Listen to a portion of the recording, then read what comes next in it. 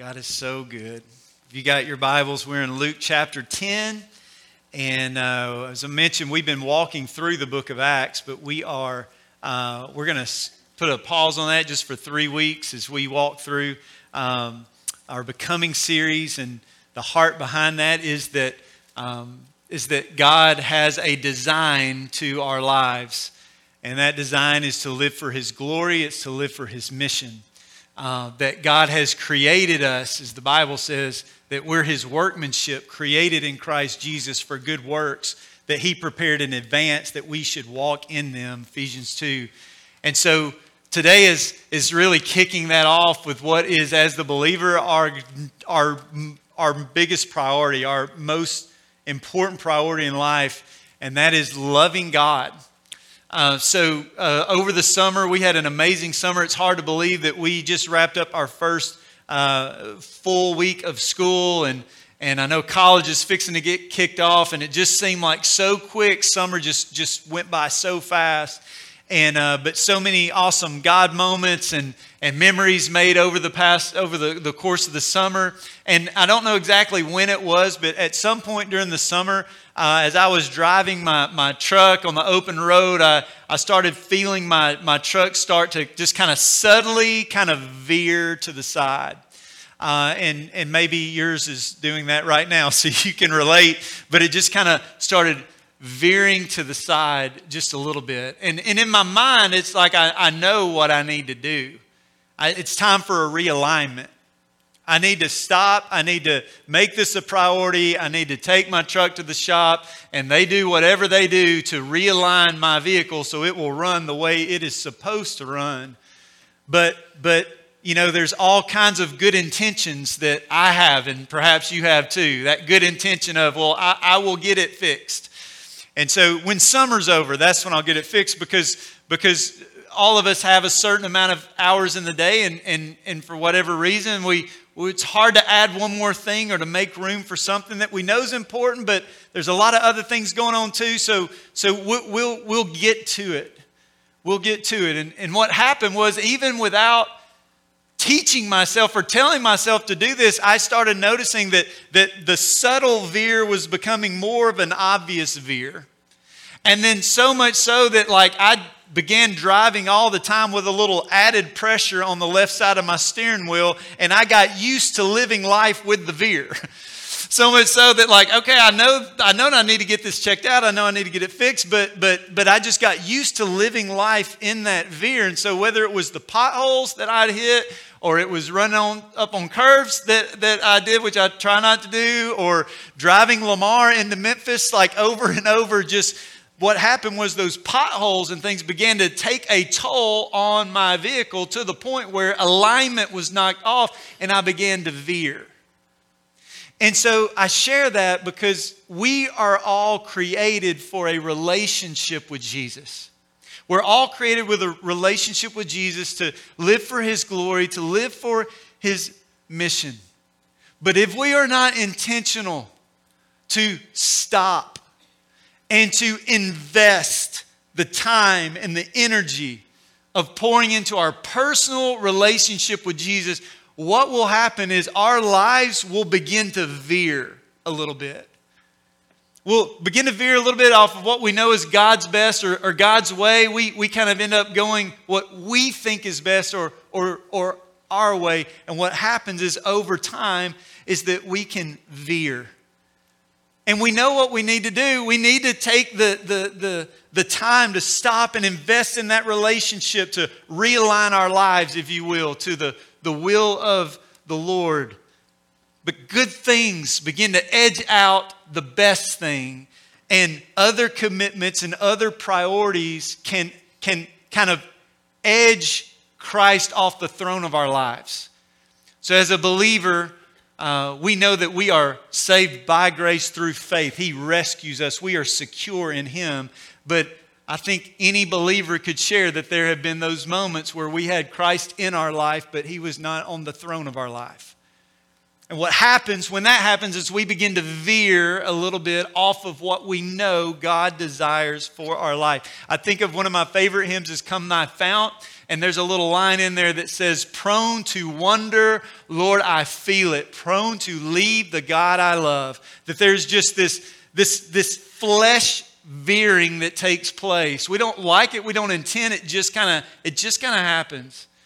And I think about last week we left off by going over to Revelation chapter 2, where Christ gives instruction to the church at Ephesus. There are 7 churches, and they each received instruction. And to the church there in Ephesus, over in Revelation chapter 2, Jesus essentially tells them that you have endured, that you have not put up with evil, that you have tested teaching to ensure that it aligns with God's authority, and you have not grown weary. In other words, you have done lots of good things. Way to go. Like straight A's. You made it.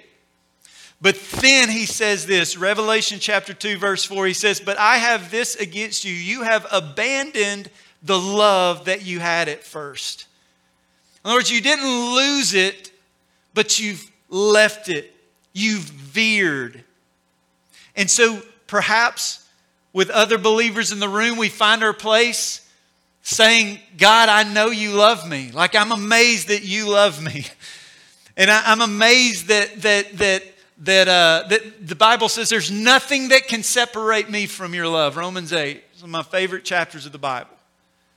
And that how amazed we are that for God so loved the world that he gave his one and only Son, that whosoever believes in him will not perish but have everlasting life. And so Jesus came and lived this life, this perfect life that we could never live.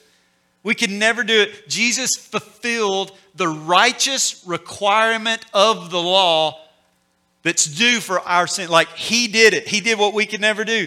He was crucified on the cross and he rose from the dead, proving he alone has the power to forgive sin, to rescue us, places his Spirit in us. We know, I read it just a moment ago, Ephesians 2, that we are his workmanship, created in Christ Jesus for good works, which he prepared in advance that we could walk in. That as believers, he gives us the presence of his Holy Spirit living in us, dwelling in us. And so we can know all of these amazing things that God has blessed us with.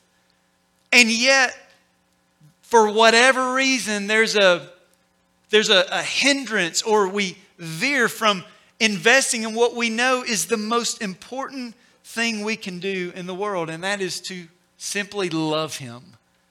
To love him. If I were to take a poll, I was like, hey, give me the definition of love. How do you define love? And my hunch is somewhere it's going to come back around to sacrifice. That you sacrifice for the well-being of the other. You sacrifice time for the other. You sacrifice energy for the other. Like, we know what love is.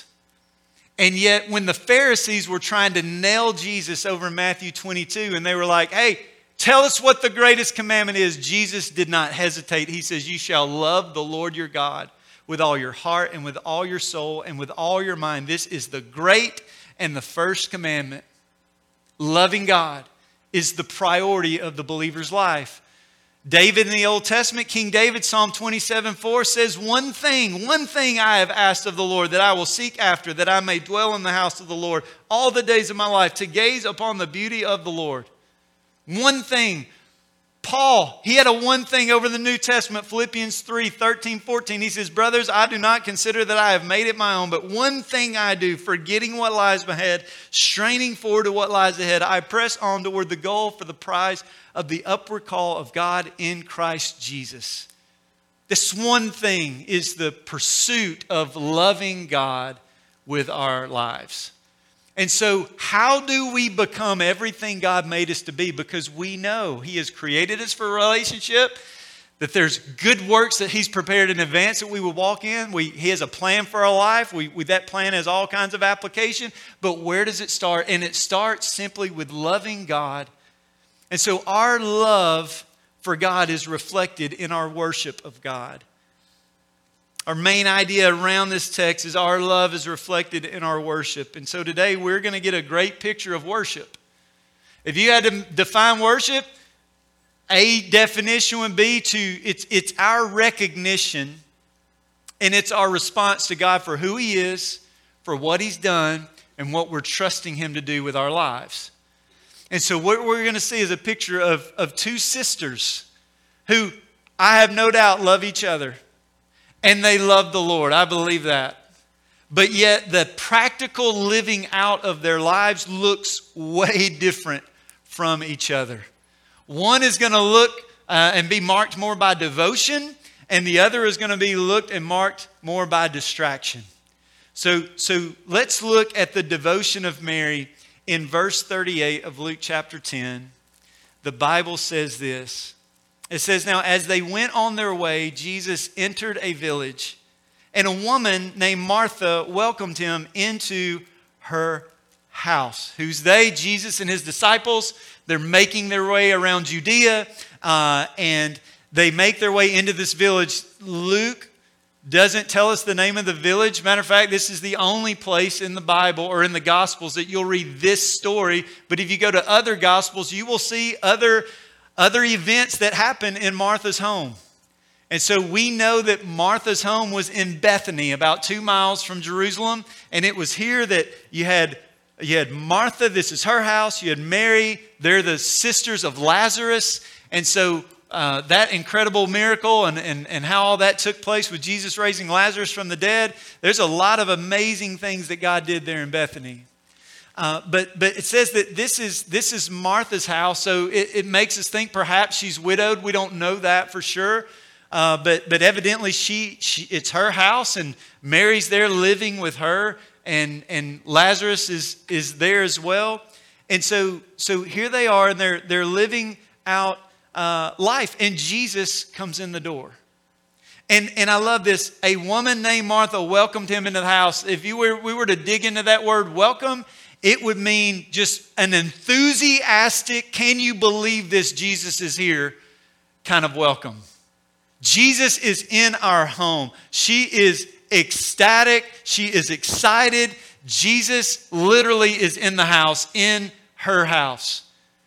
And so we're going to see kind of some different dynamics play out as Jesus is in the room. And if you are, by the way, an older brother or an older sister, or if you are a younger brother or a younger sister, we don't have enough time today, but we can probably share kind of over the years. We love each other, don't we? We really do. We love each other, but growing up, there can be some of those tensions. Well, we are going to see a tension that arises in the house.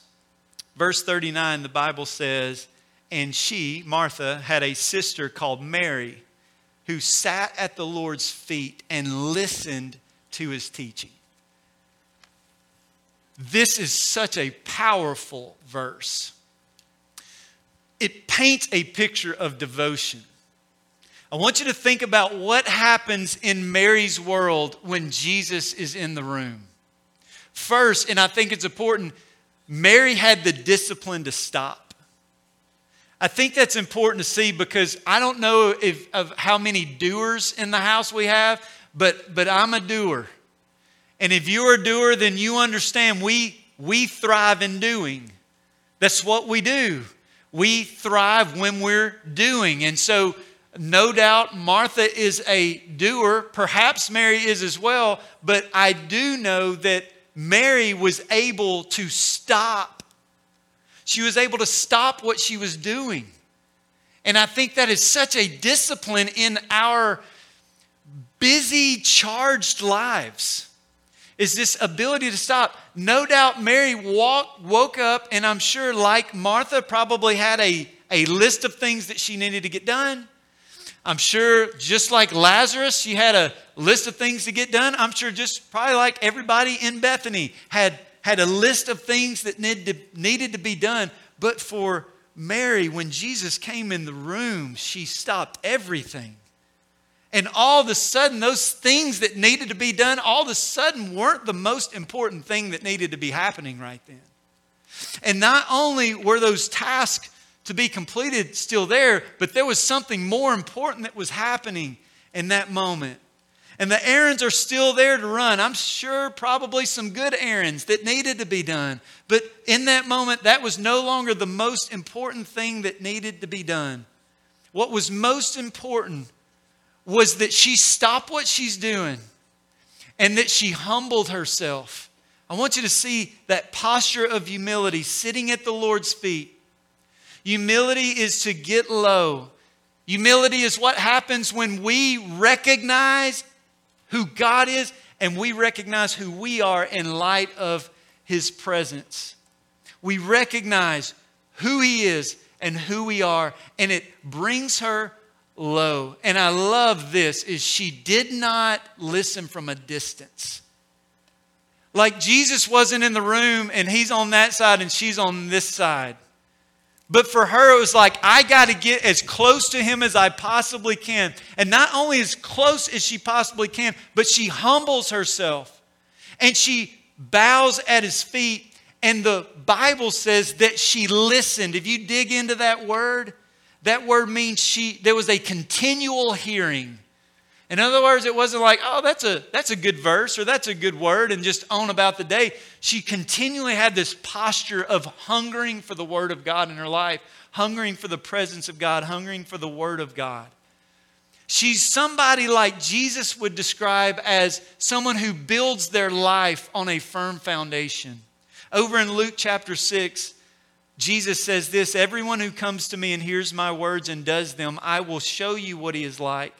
He's like a man building a house who dug deep and laid the foundation on the rock. And when a flood arose, the stream broke against that house and could not shake it because it had been well built. But the one who hears and does not do them is like a man who built a house on the ground without a foundation. And when the stream broke against it, immediately it fell, and the ruin of that house was great.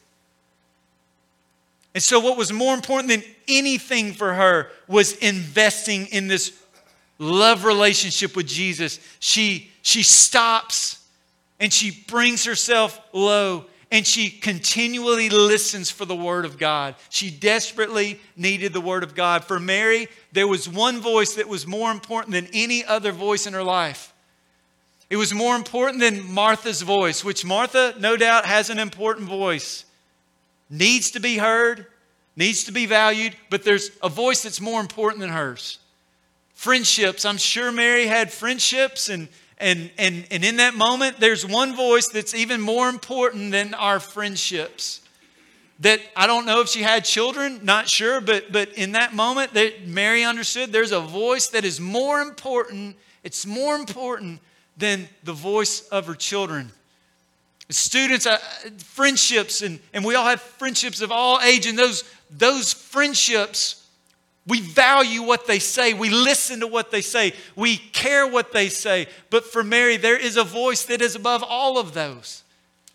That there's the voice of social media, and there's the voice of the news, and there's no shortage of voices. But for Mary, there was one voice that was valued more than any other, and it was the voice of Jesus. And if she was going to hear the voice of Jesus, she needed to draw close, stop what she was doing, humble her heart, and continually listen to what He said. And they didn't live in this day, but my hunch is if Mary had a smartphone, she would probably at least turn it on silent, put it to the side.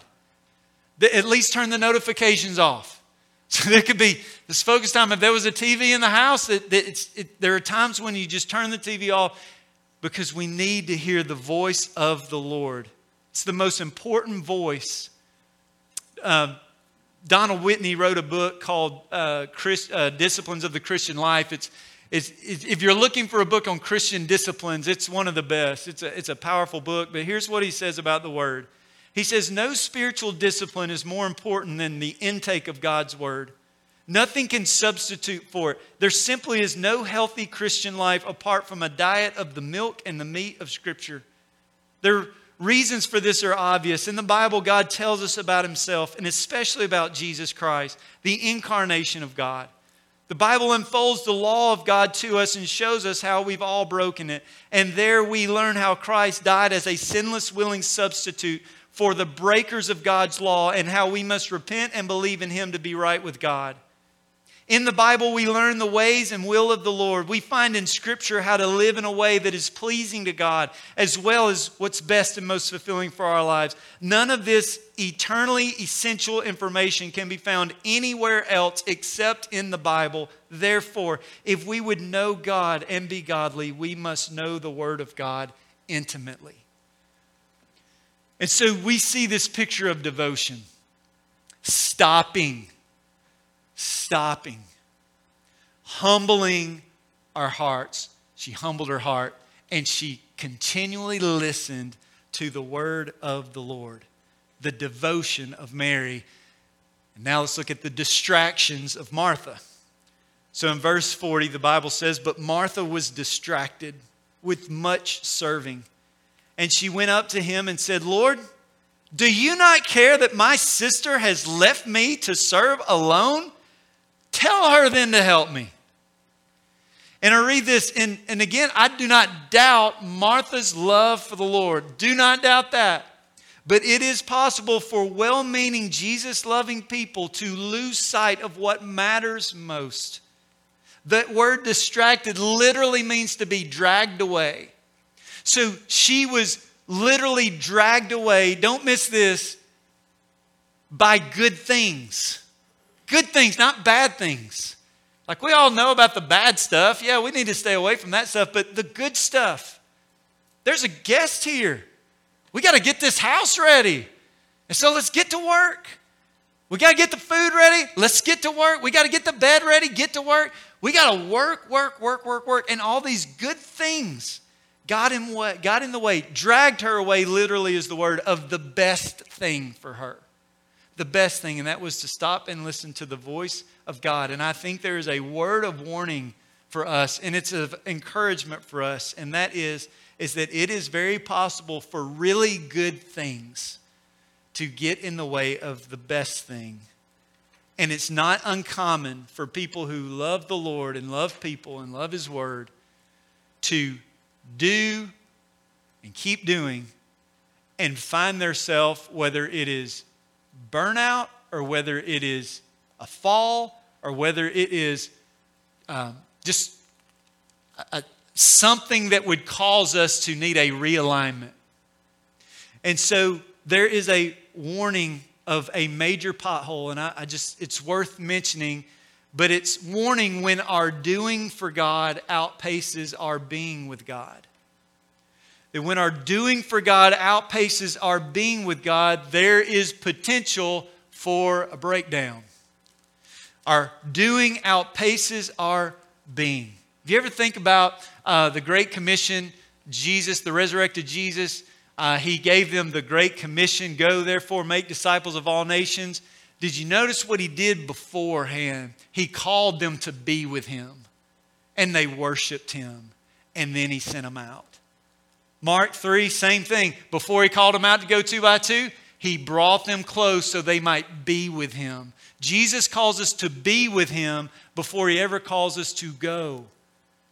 And so if you are feeling yourself veering, veering, it can easily happen. And it can happen in a blink, and before we know it, we're adding our hand on the steering wheel to just kind of keep us between the lines. We've gotten used to it. But the Holy Spirit desires to strengthen us, reveal to us, and guide us in a way that is life and life to the full, like He shares. My wife and I, ever since, I think maybe it's when we started our family and kiddos, is we call our house a bus sometimes. And there are times where we'll say that the wheels on the bus feel like they're about to fall off. In other words, that we've bitten off more than we can chew, or there's just a whole extra lot of things going on, and one more thing got added. It can look a lot of different ways, but we know what that's like, right? The wheels on the bus are about to fall off. And so what does that mean? That means we need to stop the bus. And it means we need to drill in what's most important. And it may mean that we need to make some significant adjustments in order to realign our lives to what God's will and what God's purpose is for our lives. And so if you feel like the wheels on the bus are coming out, see this as and I see it as God's gracious encouragement to us to be like, it's time to realign. We've all stopped at least for a few minutes, right? And we got the open word. And it's like, okay, what does this look like? And it starts with, there it is, number one, investing time in your personal love relationship with the Lord. That's critical. If that's not there, the other stuff's not going to work. Like, this is what drives everything that we do. And a second encouragement that if we feel the wheels on the bus are here, number one, drill in investing our personal relationship with the Lord. We'll talk a little bit more about that in just a minute. A second is the necessity of community, the necessity of accountability. We all do better when people are watching us, don't we? We all do. It's no different as we strive to live for the Lord. It's not about doing, but it's the encouragement that comes in walking through life with, as a man, some godly men, and as a lady, some godly women. My wife is going to get on a plane and go to Detroit on Wednesday.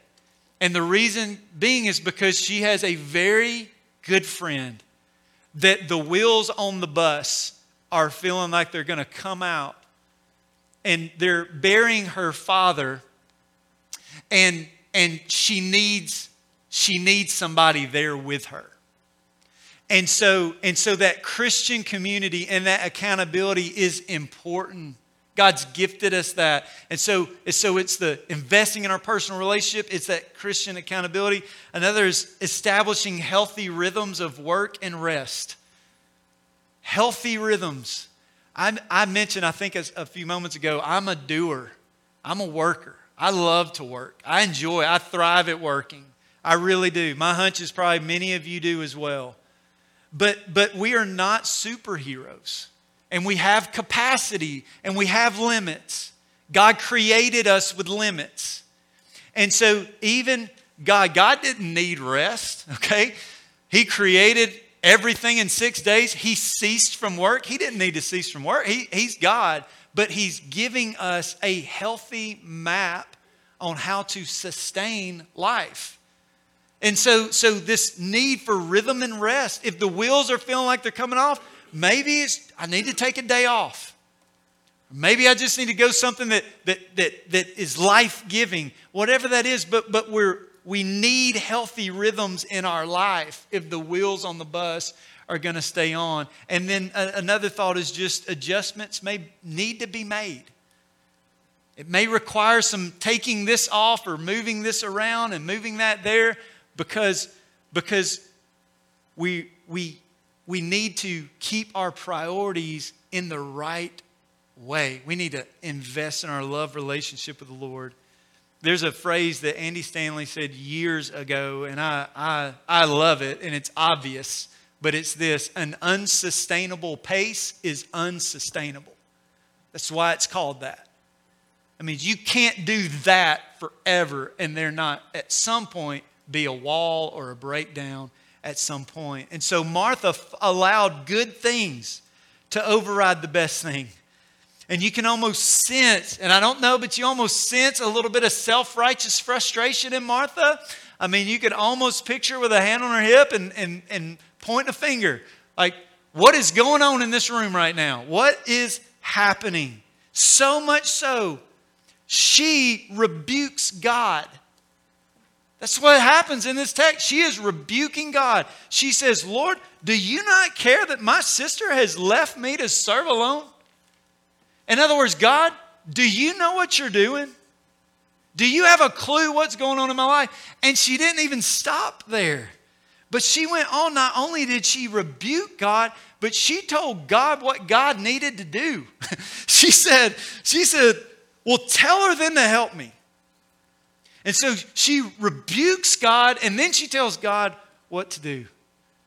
To which I would, for us, again, it's just an encouragement, is that if we find ourselves in our communication with the sovereign Lord to be one of telling Him what He doesn't see, and telling Him what He doesn't know, and telling Him what He should do, and telling Him that His will should align with my will, that is a cause to stop And it is time for a spiritual realignment. It is time to stop. Things are out of control, and the doing for God has officially outpaced the being with God. And it's time to evaluate, and it's time to realign.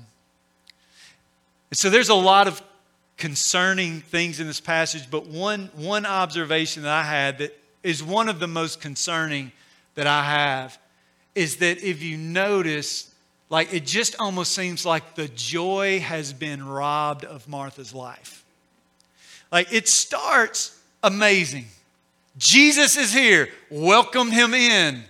Like energy, excitement, everything is awesome. Let's roll. And then it was like in a blink, it was gone. And the doing kicked in, and the frustration kicked in, and the anger kicked in. And now she's telling God what to do. And then she's mad at Mary. And all of this stuff is happening in the picture. And so may we, by God's grace, acknowledge what's going on in the room. And what happened is how is your joy? If you're a believer, you've been rescued by God's grace. You've been forgiven of your sin. How is your joy? To which I would say, and I think we can see it in the text, we can oftentimes, it's not maybe the factor, but definitely a factor, is that our joy in the Lord is connected in our intimacy with the Lord. Nehemiah chapter 8, verse 10, the Bible says, the joy of the Lord is my strength. Psalm 16:11, you make known to me the path of life. In your presence there's fullness of joy. And so if we are racing through life and we're not prioritizing our love relationship with Jesus, then we are missing out on this joy that God wants to pour into our hearts, into our lives. And so the joy and the presence of the Almighty was traded in for anger and bitterness. And in verse 41, the Bible says, but the Lord answered her. Now, you want to hear grace? We are about to hear a gracious response. God has just been told what he doesn't know, and he's just been told what to do. And this is the grace that Jesus pours in to Martha. He says this, but the Lord answered her, Martha, Martha, you are anxious and troubled about many things, but one thing is necessary. Mary has chosen the good portion, which will not be taken away from her. He says this, he says, Martha, Martha. And I'm not going to pick on my wife, but I'm just going to say, Amber, Amber. Jared, Jared. Andy, Andy. And what he's saying is, I'm trying to teach you something that is essential. Like what I'm about to share with you is so vital. It is the most important thing that you can do is to invest time in a personal relationship with me and listen to my word. Jesus is getting her attention, and she looks at her and she says, you're anxious and you're troubled. Is it just me, or is the climate in our world and in our country one that could be described as anxious and troubled? That we find ourselves in a unique season in time in history where there is a pandemic that is happening in our world. That this is no respecter of persons. It's impacted practically every person's life in some way or another, closely distance. I think about the country. There's so many things that divide our nation.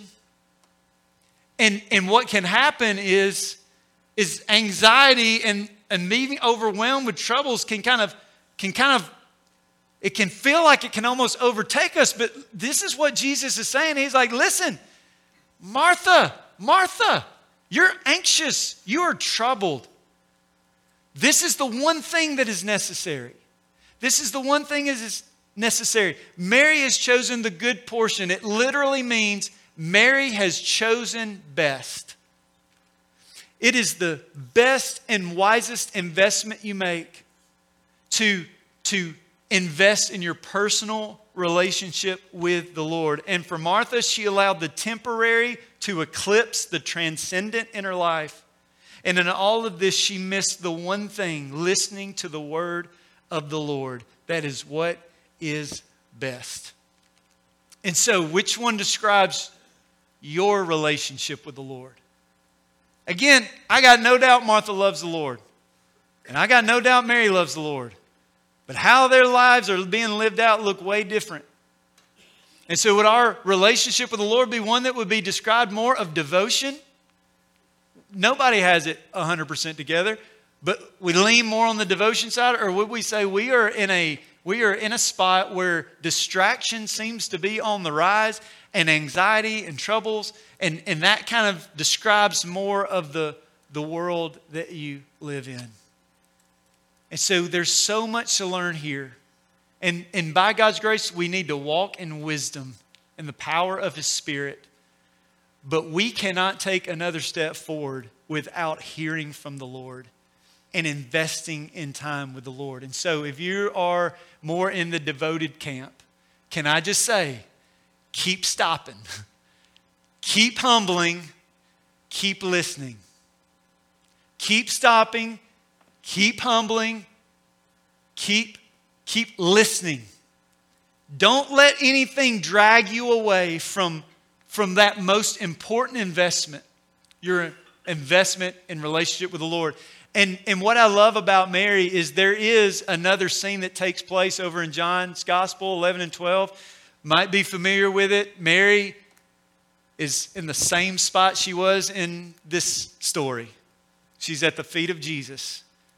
And she takes this pound of expensive perfume and she pours it all over the feet of Jesus, anointing Him as He is in 6 days, there's 6 days from Passover, anointing His body to be the true ultimate Passover lamb. And she has found herself at the feet of Jesus and she's pouring out. The Bible says that smell filled the room. And she is wiping the feet of Jesus with her hair. And in this picture, she's at the feet of Jesus. And in that picture, she's at the feet of Jesus. And so keep stopping, keep humbling, keep listening to the word of the Lord. And to the distracted, maybe you feel like my truck. It's kind of like you just kind of got this little fear. And you know, like this can't just keep going on. You know that the discipline to stop has to be there. It's time to stop. It's time to pull into the you can tell I don't work on cars, the garage, and it's time to drill in, man. It's trying to drill in what's most important. And so it's time to realign our lives and that we experience the joy of the Lord. And so perhaps it's just a fresh commitment. Listen, I don't have a legalistic bone in my body. I am a grace guy, okay? I am grace to the core. But what I do know is that by His grace, that I desperately need His word every single day. I desperately need His word every single day. I operate out of grace, not of oh no, I don't want God to be mad at me. We operate out of grace. We are people of grace. Praise God for His grace. Amen? Praise God for His grace. But we desperately need the word in our lives. And so perhaps it's a recommitment to the word. If you don't know where to start, maybe start in John. But just get your Bible, get something to write on, just carve out some time. I'm not even saying how long. It's not about the quantity, it's about the quality. But you open your Bible and you pray that the Holy Spirit would take that word and apply it to your heart. Maybe write down what God's teaching you and spend time in prayer, communicating to God, resting in Him, listening for the leadership of His Holy Spirit in your life. I know that love, as I mentioned earlier, love is not a passive thing. There's sacrifice involved every single time. True love equals sacrifice. And so perhaps some things need to be sacrificed and moved around, but He is worthy of it. As a church, we want to help everyone become everything God made us to be. That's what this series is about. This is about loving God. We're going to talk about loving people next week. We're talking about living sent next week. As a church, we are creating, for lack of a better word, what we're going to call the becoming pathway. And so what this is there's 3 steps in this pathway. There's love God, there's love people, there's live sent. And so a couple times a year, what we're going to do is we're going to offer during the Sunday school hour, basically a 1-hour class that's going to be called the Love God Pathway class. We're going to do it on the first Sunday of September. And so we're going to sprinkle them in. It's not a every month or even a every week thing. It's just we're going to sprinkle them in. And here's what this is about. It's for the purpose of helping each other, helping a person that says, I know I need to invest in my love relationship with the Lord. And so together, let's learn what it means to live a gospel-saturated life. What's the right approach with the Bible? Where do you start? How do you walk through it? How do you study the Word? We talk about a prayer. Well, like I got a hunch, and I know I pray, like prayer is important, but what are some helps to have a more meaningful prayer time? But it's all about all about helping people grow in that devotion of their life. And so I encourage you, if you're like, you know what, I'm up for that. I could be a part of that. I would be up for that. Like, let's do it. And we're just going to sprinkle them in. And so let's love the Lord. But the last thing I would say is this. It's one more word of encouragement. But I love 1 John 4:19. And I want to land here. And that is, we love because He first loved us. God made the first move. I love that. In spite of my sin, in spite of myself, God made the first move. And maybe you've heard it 1 billion times. And here's a billion and first time. For God so loved the world that He gave His one and only Son, that whosoever believes in Him would not perish but have everlasting life. Jesus said, I'm the way, the truth, and the life. No man comes to the Father except through me. For the wages of sin is death, but the gift of God is eternal life through Christ Jesus our Lord. And that if you confess with your mouth that Jesus is Lord and believe in your heart that God raised Him from the dead, you will be saved. He is the way, the truth, the life. No man comes to the Father except through Him. And so, perhaps today is the day where, you know what? I don't have a relationship with Jesus. And I need a relationship with Jesus. You're created for a relationship with Jesus. So if that's you, I encourage you today, acknowledge and admit your sin and your need. And repent means you change your mind about that sin. You don't like it. It's a change of direction, and you surrender your life to the Lord, the risen Lord. And what happens is amazing. He cleanses us of all of our sin. The Bible teaches us He clothes us in His righteousness, which means when God sees me, He sees me through His Son. That is how we and why we can have eternal life, because we're in Christ. Not only that, He gifts us His Holy Spirit, His presence living in us, dwelling in us to have the grace to put one foot in front of the next. And He is good works which He prepared in advance that we should walk in them. And there is no fuller life outside of the life that Christ desires to give us.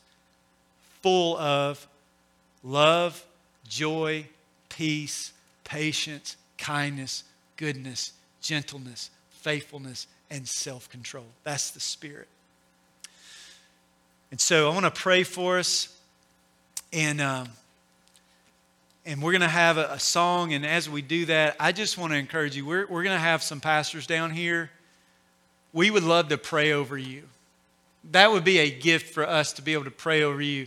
If you want to come to the altar, I just want to say, I know I don't need to say it, but just like, you're welcome. Welcome to come and pray. If you see somebody across the room that you know and you want to, hey, can you pray for me?